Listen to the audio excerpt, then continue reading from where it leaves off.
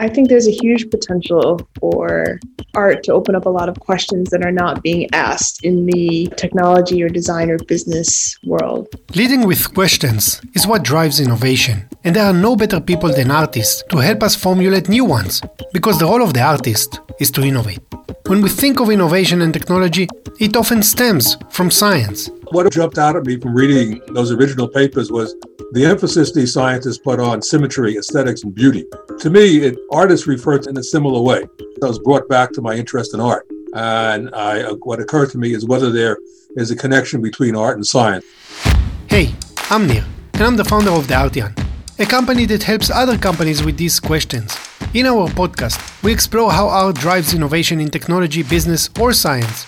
We are confident that developing the artist mindset can help you look at the world in a different way and come up with better solutions. So how do artists look at the world in a different way?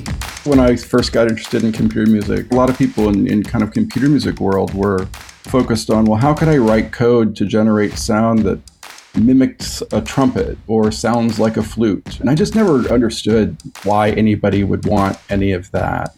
I really wanted to make a sound that sounded like nothing I'd ever heard before.